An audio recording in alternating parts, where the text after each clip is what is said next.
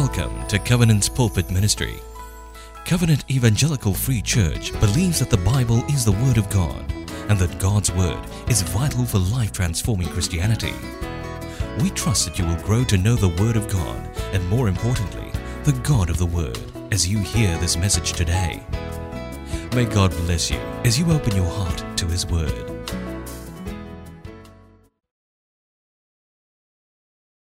So this is a photo of my beloved family. Zeng is my better half. She works part-time in a polyclinic. And we never had a helper at home. She's a better half because she does more than half the housework at home. Actually more than 90% she's doing it. I like to call our family the Mee Siam family.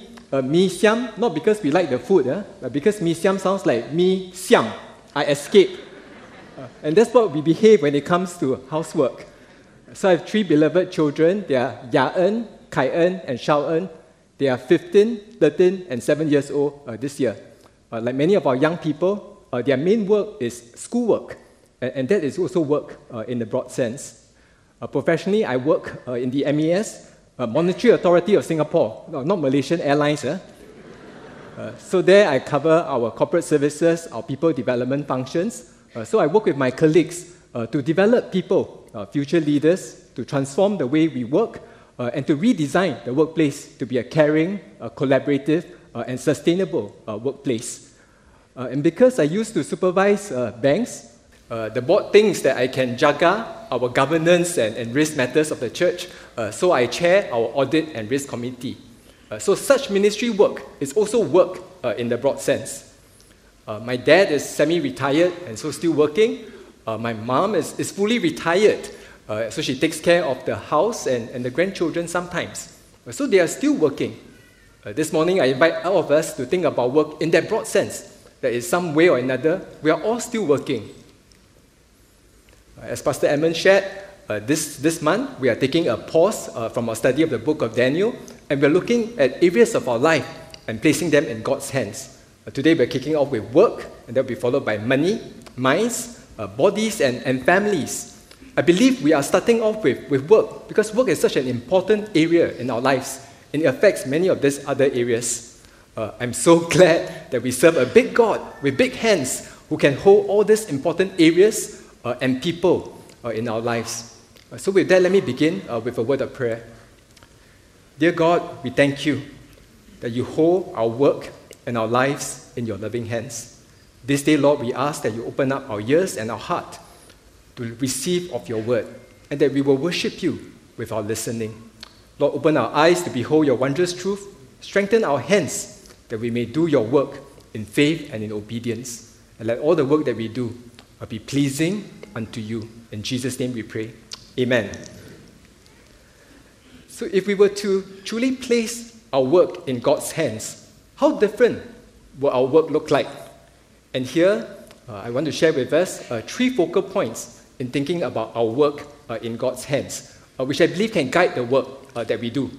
First, how do we see work as God's calling, not our own view of work, but God's purpose for our work?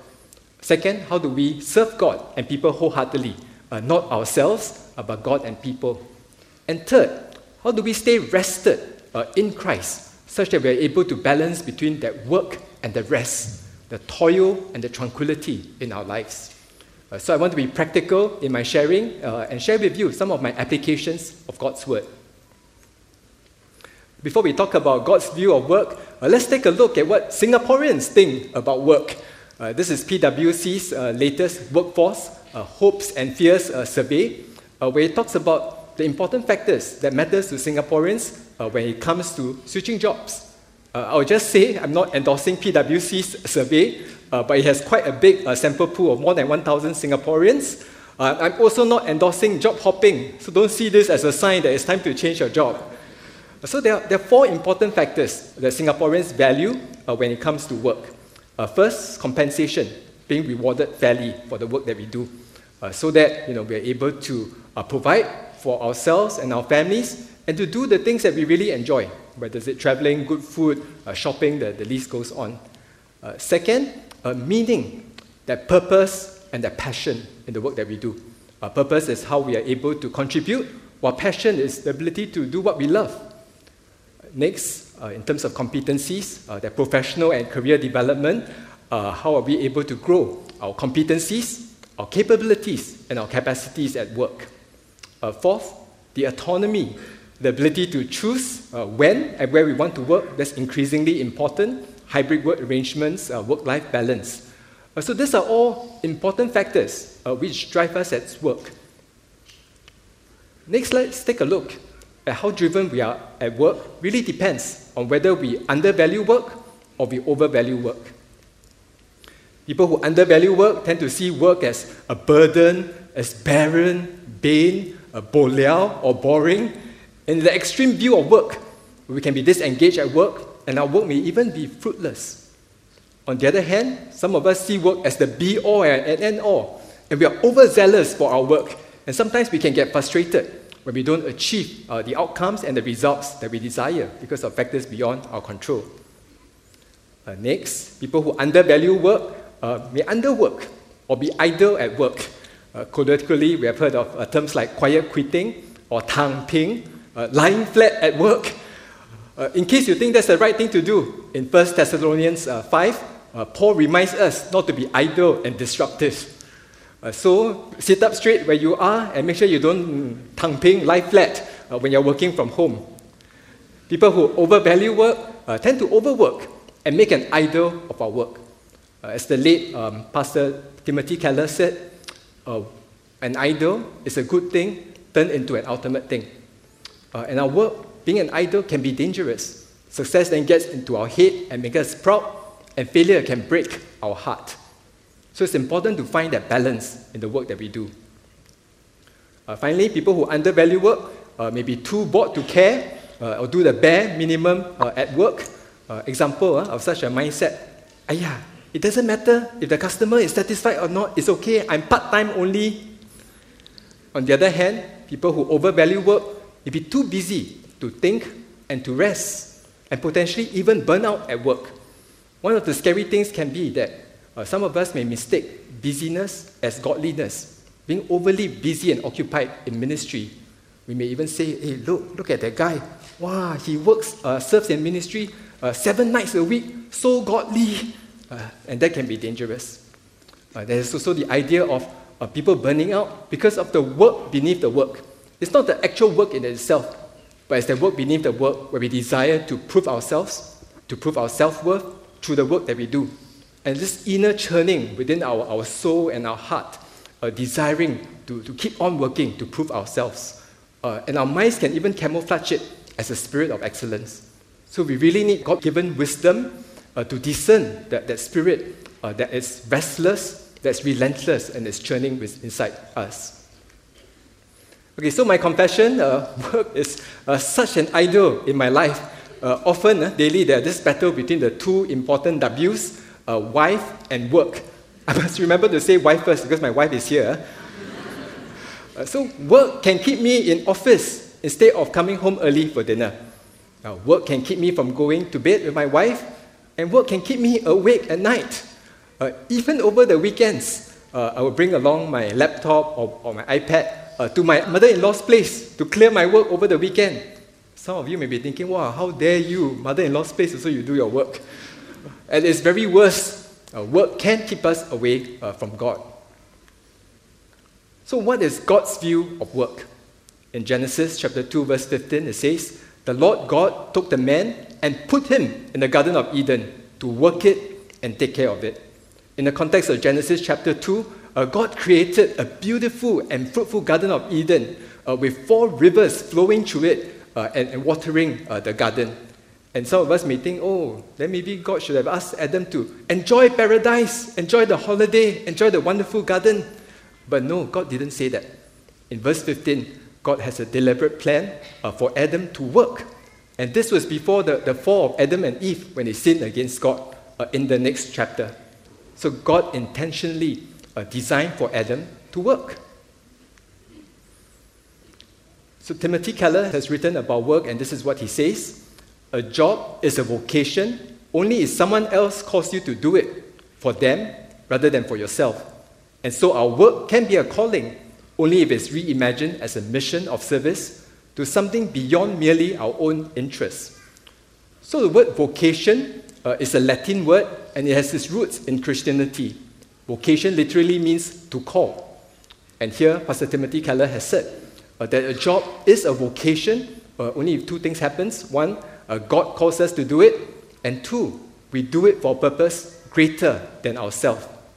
So where we are in the current roles that we are in, whether it's as a student, whether it's as NS personnel, a worker, a boss, or even a retiree, our work can be our vocation if God calls us to do it for a purpose greater than ourselves. We must shift away from a secular view of work to a sacred view of work. And there are 5 fundamental differences between a secular view and a sacred view of work. First, as I've shared in Genesis chapter 2, work is not a curse. God himself worked to create the heavens and the earth. That work is a calling, it is a blessing from the Lord. Second, as Pastor Kay Kyung preached last Sunday, sacred work is not more important than secular work, neither is it less important. But all work is important, and all work has dignity. Doesn't matter whether it's white-collar job, blue-collar job, nowadays green-collar job for sustainability jobs, or no-collar jobs, including for our homemakers. It doesn't matter. All work has dignity, and we want to give the due respect and honor to various jobs and vocations. Next, how do we not see work as a means to an end for leisure, but see work as an end in itself, where we're called to give our very best to God, because God deserves our best. That where He has placed us, He desires for us to do our very best for His glory and His purposes. Next, some of us may think about work as being all about success. It's about self-interest, self-worth, self-serving. It's all about me. It's about the higher paying job that's out there. Let's take heed to what Elizabeth Murdoch said, that profit without purpose is a recipe for disaster. How do we pivot from there to see God work as a means of serving God and people? The desire to want to grow in that competence so that we can serve people better, so that we can serve God better. Finally, some of us think of work as a means of pleasing our bosses, but we know that is not sustainable. Either we overwork or we work when our boss's eyes are on us. But how do we see work as a means of pleasing God, to give thanks unto Him? And truly then, we can commit our successes and our failures unto God. Okay, so if we truly see work as God's calling, how has that mattered in my own career and life? As I shared, I work in the MES. It's been 17 years and counting, not counting down. I've appreciated the opportunity to grow and to develop at work. And I've not been distracted by competing job offers. My boss is not here, but she should be happy to hear this. And here in this journey of my career, I've seen how the Lord has blessed, equipped, and empowered me to do His work. So when I first started off at work, looking for my first posting, first department in MES, all I did was to look through the website, look at the few departments' descriptions that I'm interested in, rank ordered based on what I studied, and then submitted to my HR. And that was it. I didn't talk to anyone in the organization. I didn't go and read up and see what the department is doing. I didn't even know how much money I was receiving in this first job. It doesn't matter. And out of that first posting, by God's grace, I did well. And then for the second posting, my previous boss, told me, look out for this high potential officer, learn from him, watch him. So when this person rotated to another department, I just followed and continued to watch and learn from him. And by God's grace, I did well in that second posting. By the way, that person, after staying on in that role for 1 year, he then moved on to another department. So don't do that, okay? Don't follow my example and simply blindly follow people. And along the way, at work in various leadership appointments that have come up, I've obediently taken up what the organization thinks I can contribute at work. So whether it's in international relations, whether it's developing the financial sector's jobs and skills, and then supervising banks to make sure all your hard-earned deposits are safe in your banks. Those are things that I've taken up. And finally, in my current role, just before I took it up, and I was going to meet with MD, I thought he was going to ask me to double head, meaning not just to lead my previous department, but to also take on the role of leading another department. In our context, double heading means double the work but the same pay. For many of us, it doesn't make sense. Why would anybody do that? But I felt the Lord's prompting. And I also got the no objection from my wife to go ahead. And there in John chapter 4, verse 34, Jesus said, "My food is to do the will of him who sent me and to accomplish his work." And that was God's prompting to me, to be courageous, to take on whatever role MD puts before me. So you can imagine, I was prepared to take on a double-heading role. So when he offered me a promotion into a bigger role, I was more than happy to take it up. And it's been 2 years and 3 months since my current role, and I'm so thankful that it's really one of the most meaningful and purposeful jobs in the organization, because I get to develop people, I get to redesign the workplace, I get to transform the work that we do. And for that, I am thankful that truly, as God calls, he will empower and equip us to do his work. Okay, so I've spoken about how we must see work as God's calling. Then the question that I will ask is, how then should we work? And really it's about serving God and people wholeheartedly. In Ephesians chapter 6, verses 5 to 9, let me read that for us. "Slaves, obey your earthly masters with respect and fear and with sincerity of heart, just as you would obey Christ. Obey them not only to win their favor when their eye is on you, but like slaves of Christ, doing the will of God from your heart. Serve wholeheartedly as if you were serving the Lord, not man, because you know that the Lord will reward everyone for whatever good he does, whether he is slave or free. And masters, treat your slaves in the same way. Do not threaten them, since you know that he who is both their master and yours is in heaven, and there is no favoritism with him." So in these verses, the key word is the word heart that is repeated 3 times. In verse 5, sincerity of heart, which literally means the singleness of heart. And in this context, it's about a genuine, not pretentious obedience to our masters. And then in verse 6, doing the will of God from your heart. And then verse 7, to serve wholeheartedly.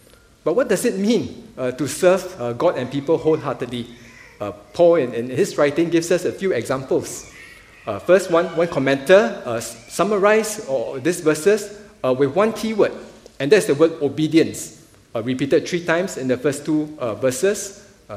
Slaves, obey your earthly masters, just as you would obey Christ. And then in verse 6, obey them. So obedience as a key way of expressing that service wholeheartedly unto God.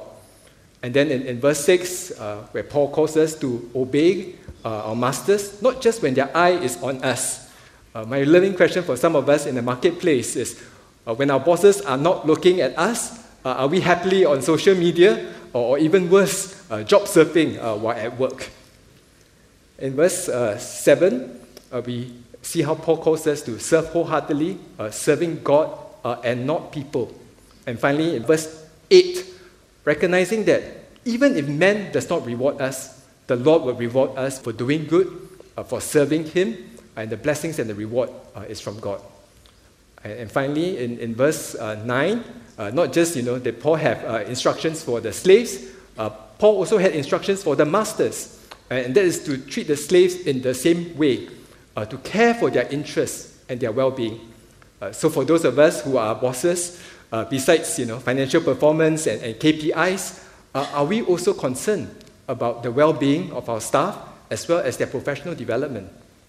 Paul also calls masters not to threaten our workers and not to use force, not to use coercion to get them to work, because both masters and slaves have an ultimate master in heaven.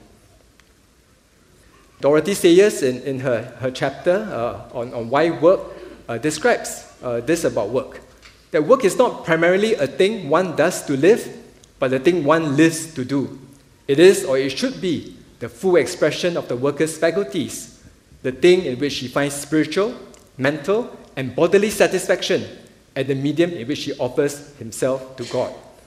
So work is not primarily a thing one does to live. We don't work for our leisure, but leisure itself is meant to refresh and recharge us for our work.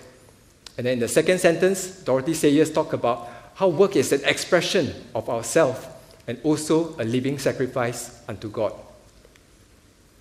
Okay, so another sharing about what serving God and people wholeheartedly in the workplace looked like for me. This is a kick-off session for a mentoring program that I piloted in the organization. And here is one where we are raising up leaders to invest in younger officers, in new appointment holders, to develop them, support their development and growth professionally as well as personally. So I have incorporated ideas and also jokes from Covenant when it comes to mentoring. So I remind our mentors to be mentors and not tormentors. I've also used the term mentorees to describe the group of officers instead of the more commonly used word mentee, which doesn't sound very nice. But more importantly, the word mentoree has the word mentor inside, and I do believe that for each of our mentoree, they have the potential to be mentors in future.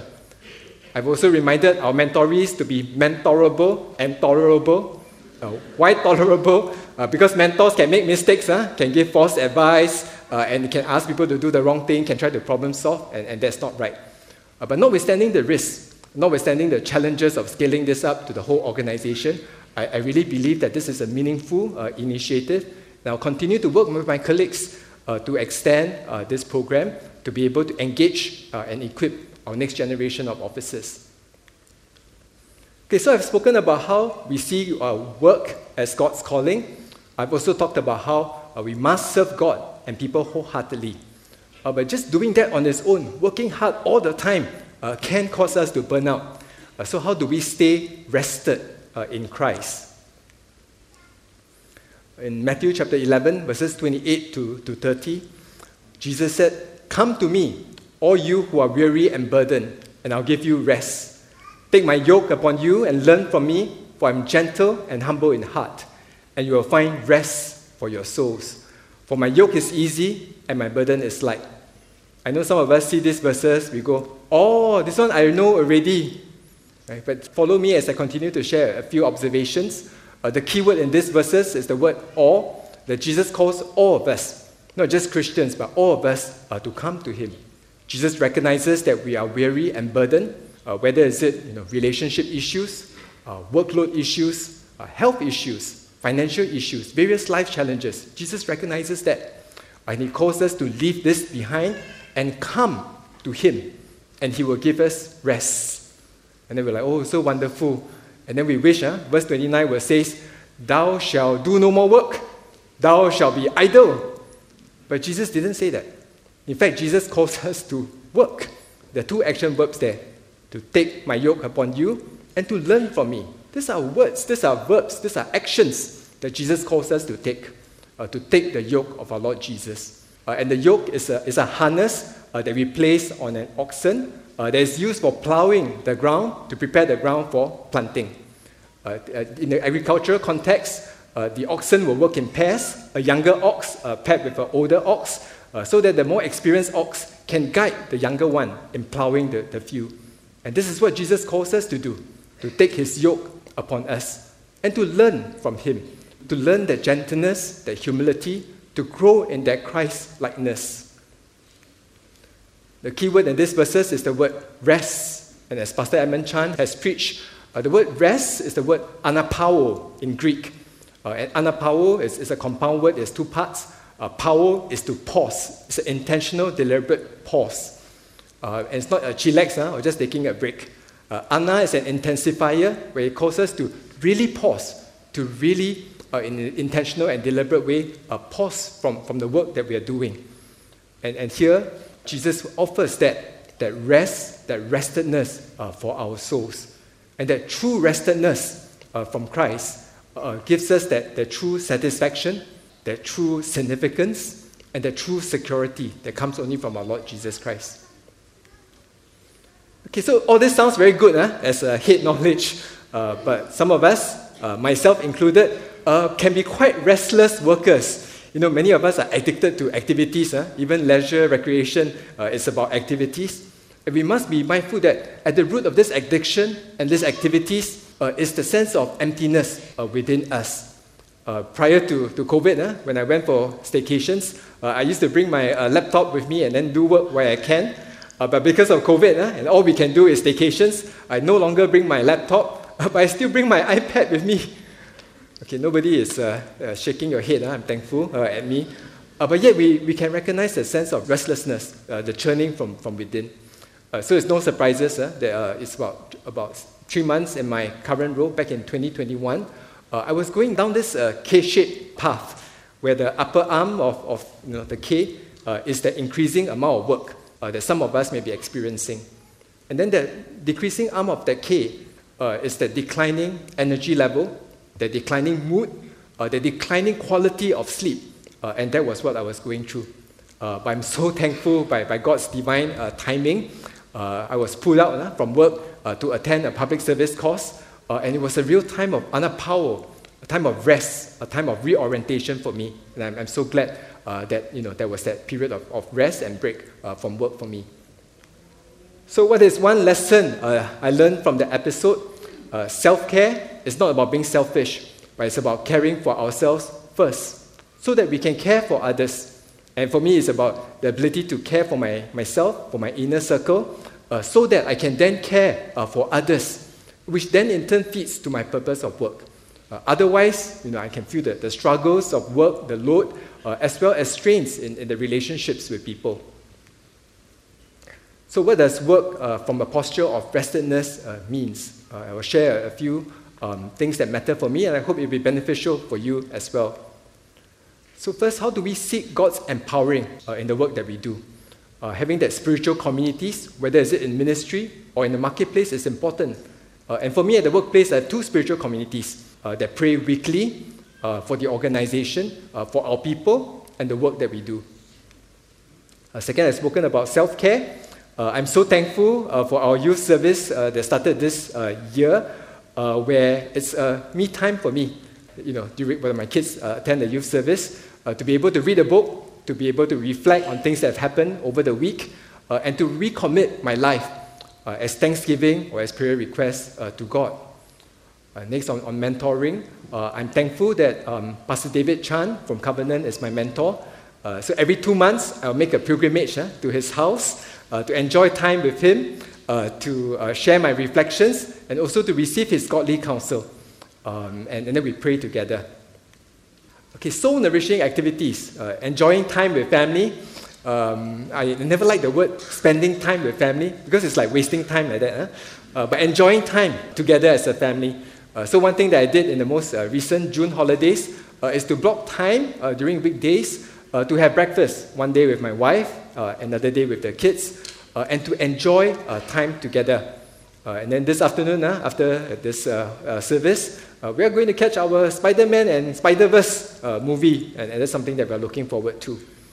Taking walks with colleagues, besides the usual makan sessions and kopi sessions, I really enjoy taking one-on-one walks with my colleagues. As we walk and as we talk, I find that people are more open to share. So let me sum up here about how we see work as we place our work in God's hands. How do we truly see work as God's calling, serve God and people wholeheartedly, and to stay rested in Christ. I believe that when we're able to do all 3 things, to keep these 3 focal points, I believe we are able to turn our work into worship unto God. And that's important. It's not just the work that we do, but how do we turn that work into worship unto God? That we were truly able to see our work as God's calling. Then we place the right value in the work that we do. For some of us who overwork, we have no issues. We're working hard, we're working overtime, but we really need to receive that rest that Jesus offers us.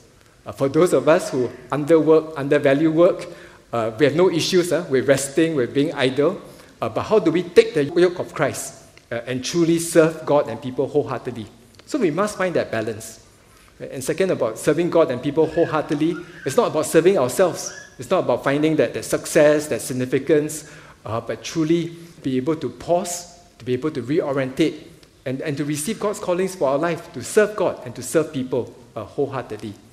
And finally, to stay rested in Christ, not to have that state of restlessness, but to be able to have that posture of restedness, to be able to keep our Sabbath, and to be able to commit our lives and our work into God's hands. So as we wrap up today's sermon, I just wanted to speak to 2 groups of people and invite 2 groups of people to respond. The first group will be people who may not know Jesus, who may not have received Christ as your personal Lord and Savior, but you hear what I've shared about work, and you have done whatever ways you can to take work into your own hands, and you realize that it's not working. It's not working. And this day, Jesus offers His rest for your soul. And it's a different way of working, but being able to work from a posture of rest.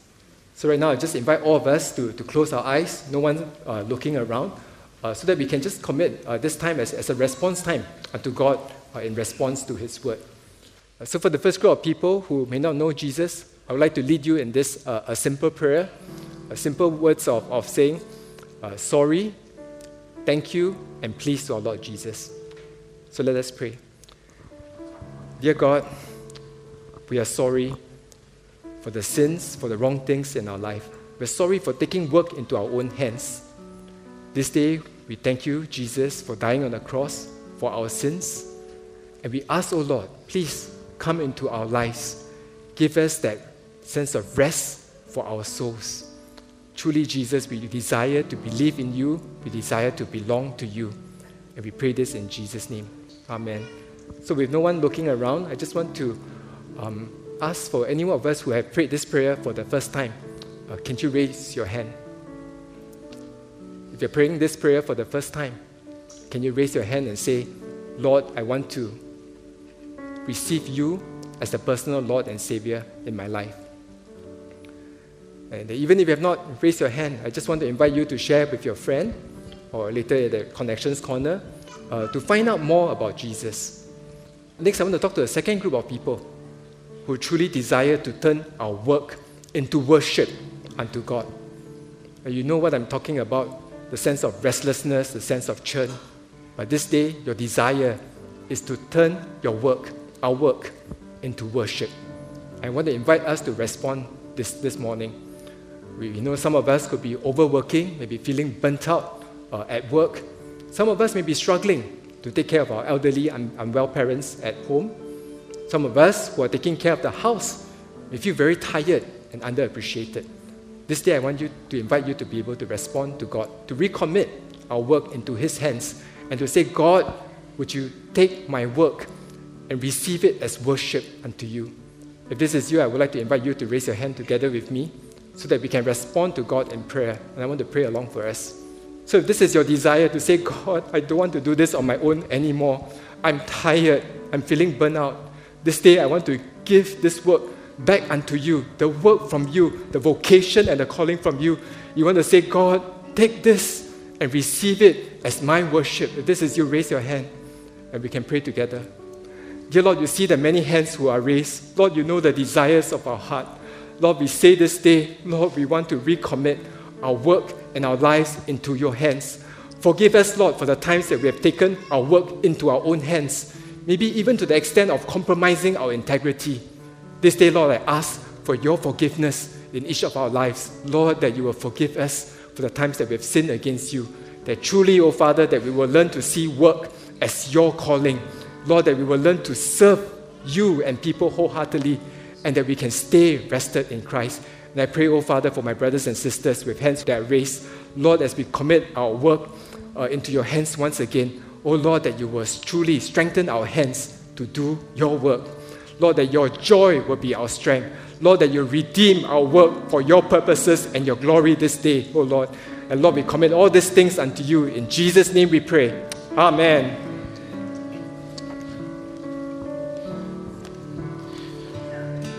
We just remain in this attitude of reflectiveness, to think about the Lord. Sing this song again, Into Your Hands, I commit again. Into your hands I commit again, with all I am for you, Lord. You hold my world in the palm of your hands, and I am yours forever. Jesus, I believe in you. Jesus, I believe in you. Jesus, I belong You're the reason that I live, the reason that I sing with all I am. Can we all just rise as we sing the second verse? I'll walk with you. I'll walk with you wherever you go, through tears and joy. I'll trust in you, and I will live in all of your ways, your promises forever. Yes, Lord Jesus, we believe in you. In Jesus, I believe in you. Jesus, I belong to you. You're the reason that I live, the reason that I sing. Jesus, I believe in you. Jesus, I belong to you. You're the reason that I live, reason that I sing with all I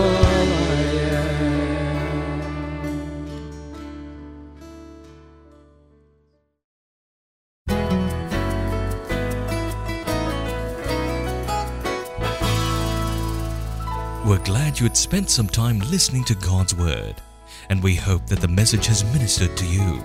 You can visit us at www.cefc.org.sg for more sermon titles. God bless you in your spiritual pilgrimage ahead.